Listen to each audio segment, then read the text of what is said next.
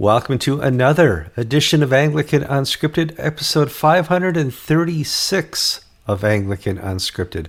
I'm Kevin Carlson. And I'm Stephen Null, and today is the 19th of September, 2019.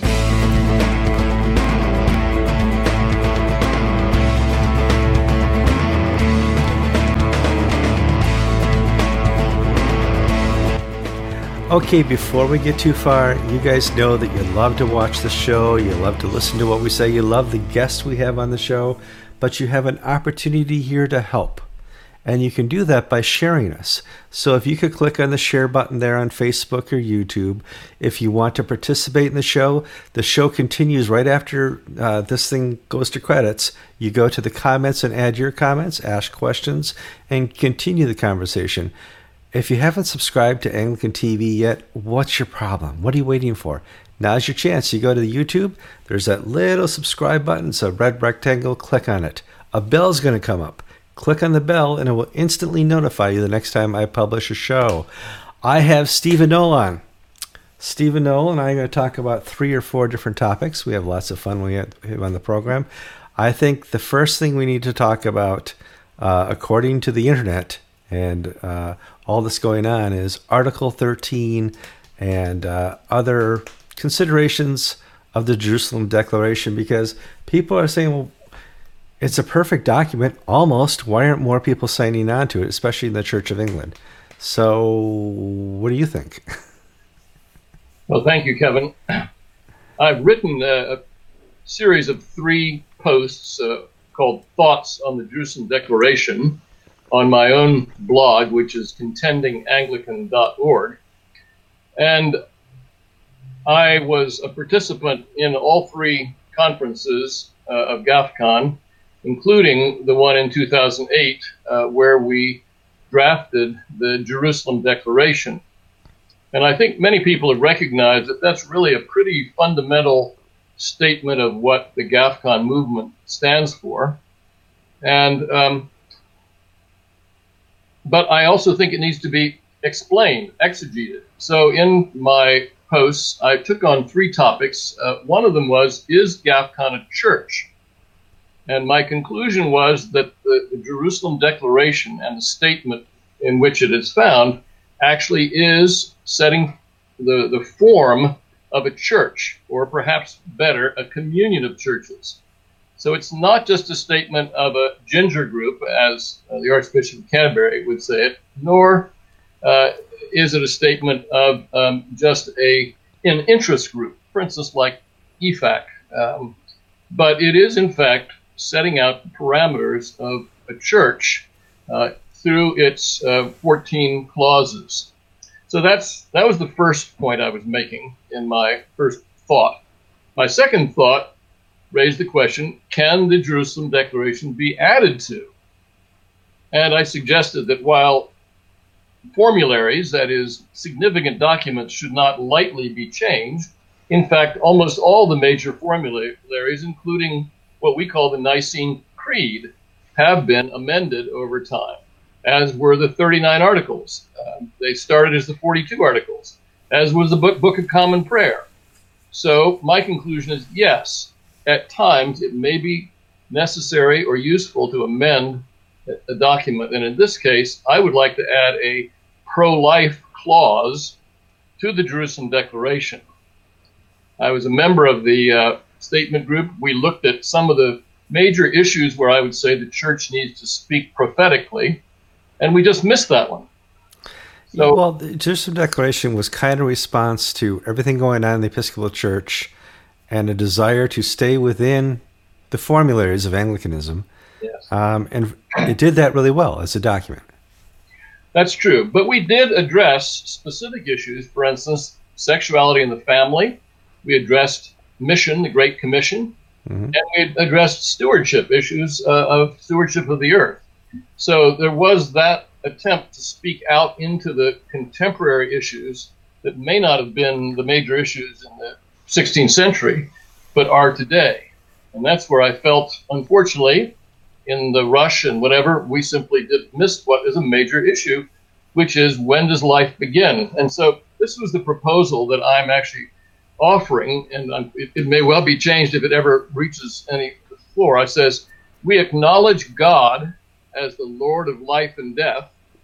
Ultimately, he gives and he takes away. We support and hail the efforts of physicians and the fruits of medical research when their work promotes the natural processes of life and death.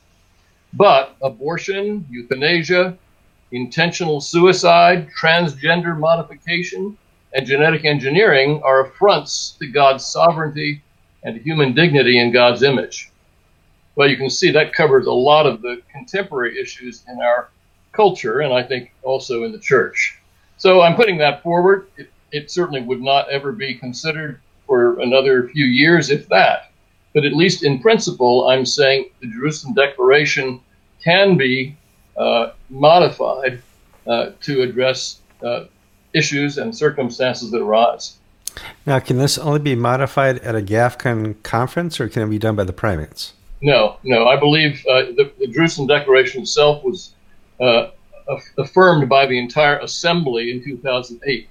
So the GAFCON assemblies happen every 5 years. So there was the one in Jerusalem, Nairobi, and then the latest one in Jerusalem. The earliest that anything like this would ever make it to the floor would be 2023, I think.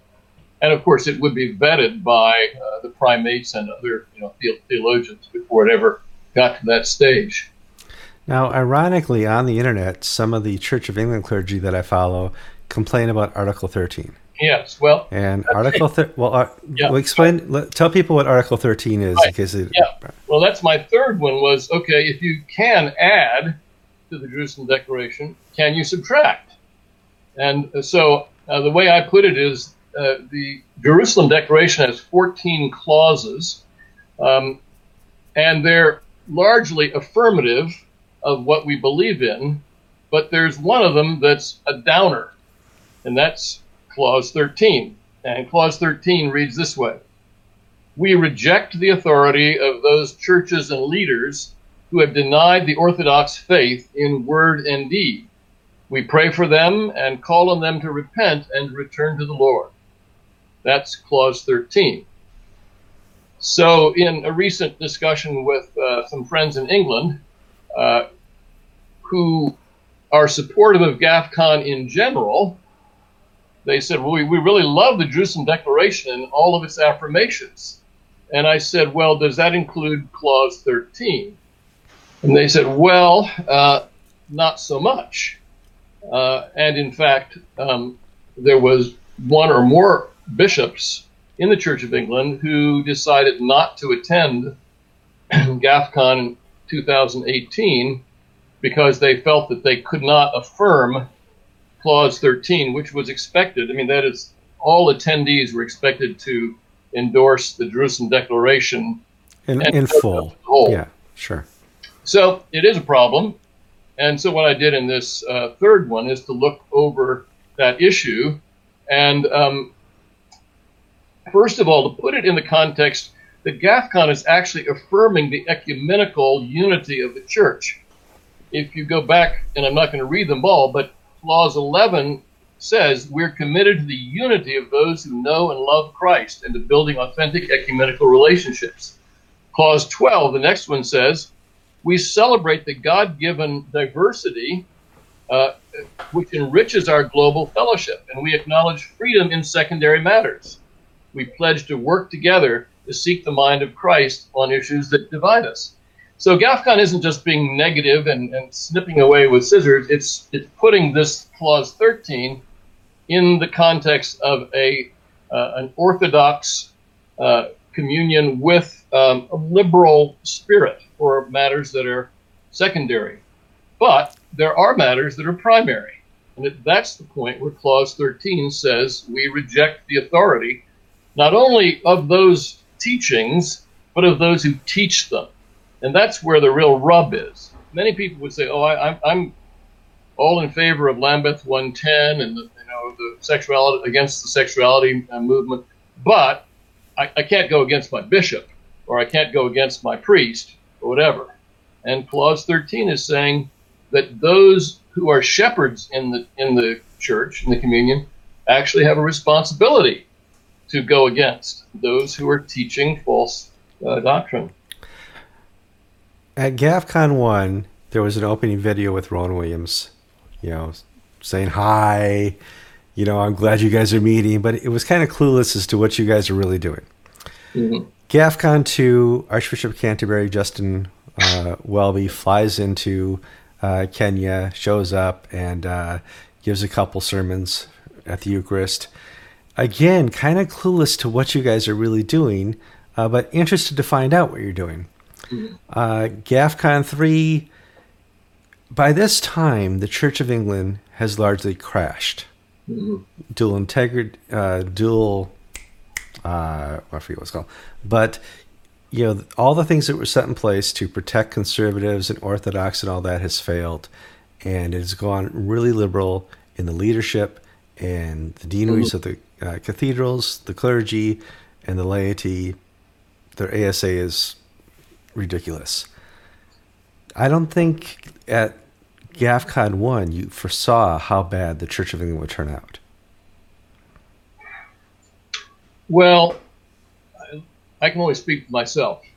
Having seen that slippery slope in the Episcopal Church over 20 years or so, I could see the same forces at work. And I do remember even talking immediately after GAFCON 1, when I was in Uganda, we had a meeting there, including a number of people from the Church of England. And I pointed out the parallels, and they said, it'll never happen here. And, I said, lots of luck. But I think, in fact, it has, because the same forces, and in some ways, the secular forces in the UK are even worse than the secular forces here in the States. And the church is trying to sort of do this balancing act with the government and the society. Well, the Church of England would say, hey, we never changed our doctrine. But that slippery slope has happened. Where it's a wink and a nod what's happening behind the scenes. Yeah. You contacted me after we did an episode with Gavin, George, and I, where we talked about whether or not the devil was a real entity, a real person. And you said, Kevin, I wrote a book. Okay. About angels and demons. And I thought this is a great opportunity to address this from the Anglican teaching of, is there really a guy named Lucifer? And are there really angels named Michael? And I thought if we could have a little fun discussion about that. And then we're going to talk about seminaries, because that's the latest topic this week. Yes. Okay, well, so believe it or not, I'm one of the angelologists in the Anglican tradition. And I wrote a book here 20 years ago called Angels of Light, Powers of Darkness. You can still get it from Amazon. And it was an attempt to write a biblical theology of angels. And a little bit of background, interesting. I did my doctoral thesis on the angelology of the Dead Sea Scrolls. Oh, really? That really makes me very exotic. Yeah. But I then, when I began to teach at the seminary level, began to think about what we call biblical theology. How do you integrate all the different things that happen in the heavenly world, or even the world below, into one biblical theology? And so I began working on the biblical passages all the way from the Old Testament, like from Genesis 1 or 2 or 3, all the way through, obviously, the book of Revelation. And I found you can't just talk about angels alone. You also need to talk about fallen angels. You also need to talk about what I call principalities and powers. Correct. And I think there is actually a difference between those three, but all of them are real supernatural beings or entities. And I guess when we talk about the devil, I think I can simply say that I think the Bible is clear that Satan is a personal being. An entity. It's fair to call him a fallen angel. Mm-hmm.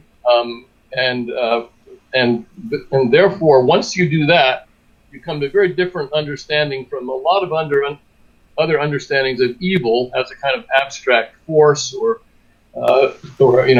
dark and absence of good, which was sort of Augustine's idea. No, I think we're talking about an actual metaphysical being who is at work to undermine the work of God. Well, of course, just a simple reading of the narration found in The Temptation of Christ finds an entity, a person of the devil, interacting with Jesus. Yeah, and the interesting thing is, one of the things that a lot of Old Testament scholars say is that Satan doesn't appear in the Old Testament. Maybe just a momentary occasion, Book of Job, and that's about it. But I would argue that, number one, if he is an immortal being, then he's got to be around from the beginning to the end. But it is true that he's sort of hidden. I think what happens in the desert with Jesus is when the Son of God comes, he flushes Satan out. C.S. Lewis was very clear that Satan would like as much as possible to work behind the scenes. He'd like to work behind our fallen desires. He'd like to work behind the temptations of the world. He doesn't want to come out in person and be seen as he is. But when Jesus comes and is anointed Son of God, it forces Satan's hand. And so from then on, Satan becomes a major actor. In the book of Revelation, I'm just going one step further, chapter 12, it talks about this great dragon in heaven, and that's clearly Satan. And it's when the woman, I think the people of God, the church, gives birth to a son, it forces the dragon to come down from heaven to try to kill him. And then it says, well, the boy, the son, was snatched up into heaven, but then the dragon continued to pursue his offspring throughout the world. So I think what we see is, on one hand, Satan is defeated. He's cast down to the earth. But over the short term, it's actually bad news for us on earth and for the church, because defeated though he is, he still is pursuing, God's creatures and trying to corrupt them and destroy them. Yeah, that is the narrative I understand, and so and have been taught, and it makes perfect sense. Now, angels. So the Bible has more encouraging literal introduction with angels than it does with clearly Satan. What do you think about that?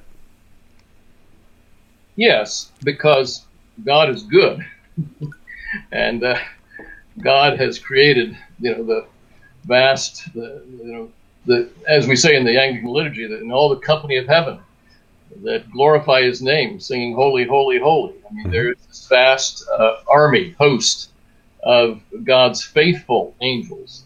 The one text called the elect angels, who remain utterly faithful to Him throughout all eternity. It's this little minority group that revolted from the very beginning and essentially is being held in chains until the day of judgment. But nevertheless, they exercise power in this world. On the other hand, the good angels also are at work as messengers, as protectors. I will say, when I wrote the book, Kevin, I decided, as a biblical scholar, I wouldn't try to collect stories of people who have met angels. But the fact is, they're all over the place. Sure. But I'd like to suggest that, looking from a biblical point of view, there are kind of two categories in which people meet angels, I think. One of them is what I call an aura, or a light, where people have a sense of a presence. It could be a presence of God, it could be a presence of Jesus, or it could be the presence of an angel. Sometimes they don't even know. But sometimes people, for instance, in a hospital, or at the point of death, have this sort of, mystical sense of a presence. And I think that's one form of angel appearance. The other is what I call road angels. And if you look in the Bible, very often people seem to meet angels while they're walking along the road. And I've read quite a few accounts in our day and age. It's not so much road angels as automobile angels. But I've read a number of accounts of people who have been, almost ready to crash, head-on crash, or where they've had a tire in the middle of nowhere and somebody walks up and fixes it, and then they look around and the person's gone. Well, you can doubt any one of those cases, but the fact is that is a fairly frequent experience that people have of meeting angels. All right, we're going to move on to our next topic. Okay. A lot of people don't know this about you. I just learned it about you. You're a Berkeley boy. That's where you went to seminary. Now, looking at you, people think maybe 20 years ago you went to seminary. It was a little while ago. Tell us about your seminary. Well, of course, I've had to cut off my long locks and my beads and all the other things. Now, by the time I went to Berkeley in the 60s, 1968, it was in full fling, but I was not interested at the time, although we sat through the People's Park riots and various other things. But needless to say, there was all sorts of crazy things. You see, I was a new convert. I only became a Christian when I was my junior year in college. Okay. So I've only been a Christian really for about 2 years when I showed up in Berkeley. I do remember, heading into my theology class, and the professor who had actually studied under Rudolf Bultmann announced that Really? Wow. that he had concluded that God is dead. To which I replied, "Wait a minute! I just discovered he was alive. Now you're telling me he's dead." So there were lots of crazy things going on, as there are today, like at Union Seminary. Well, EDS and Union have merged, and that's why it's making news here on Anglican TV and Anglican Unscripted. And they put a Twitter post out the other day about having a plant liturgy and confessing to the plants for all the bad things they have done to plants. And probably smoking a plant is a bad thing, I guess. Yeah. And so I'm like, seminary can be a crazy place. I've had clergy who've gone to good seminaries and bad seminaries tell me some weird stories about seminary, about professors who, well, you have to take his class, but don't believe what he tells you. Well, we don't find that at Trinity or Nashotah or REC, but my crazy story, which is that I grew up as a Unitarian for a while until I dropped out of Unitarian Sunday school. And when I was in Berkeley, there was a seminary there, Unitarian seminary called Starr King Theological Seminary, and that was the Unitarian seminary. So I just thought, well, I'll just drop by and see what their morning worship looks like. Well, when I got there, there was a whole chorus line of seminarians doing leapfrogs over one another. And they asked me to join in, and I politely said, "I think not this morning, thank you very much." But it was a little funny because Unitarians historically have always been rather cerebral. I don't believe in more than one God, sort of thing. And Jesus was a great man who taught wonderful things. But by this time, it had become quite radical. However, I'd say on the other hand, Church Divinity School Pacific had some very good professors. I mean, actually, one of my professors was Massey Shepard, who was involved in revising the liturgy in 1970s. And I actually don't think it's a bad liturgy, though I'm very happy to have a new one with the ACNA. Mm-hmm. But maybe even more important was an Old Testament professor named Francis Anderson. He had studied with a famous archaeologist named W.F. Albright. And Frank knew about 25 languages, including Old Church Slavonic. I discovered that later. Wow. And he taught me Hebrew, and he taught me to love the Bible because he wasn't actually an Australian evangelical. Well, I was just going to finish the story. I was in Sydney for the Primates meeting in April, and I it turns out that Frank Anderson is still alive at age 92. And so I took the opportunity to go down and visit him, and it was a wonderful time. And interestingly, although he's 92 and somewhat feeble, he's still very interested in the Bible. He wrote a little commentary on Job in the Tyndale series, and he's revising it now. So I've been working through it.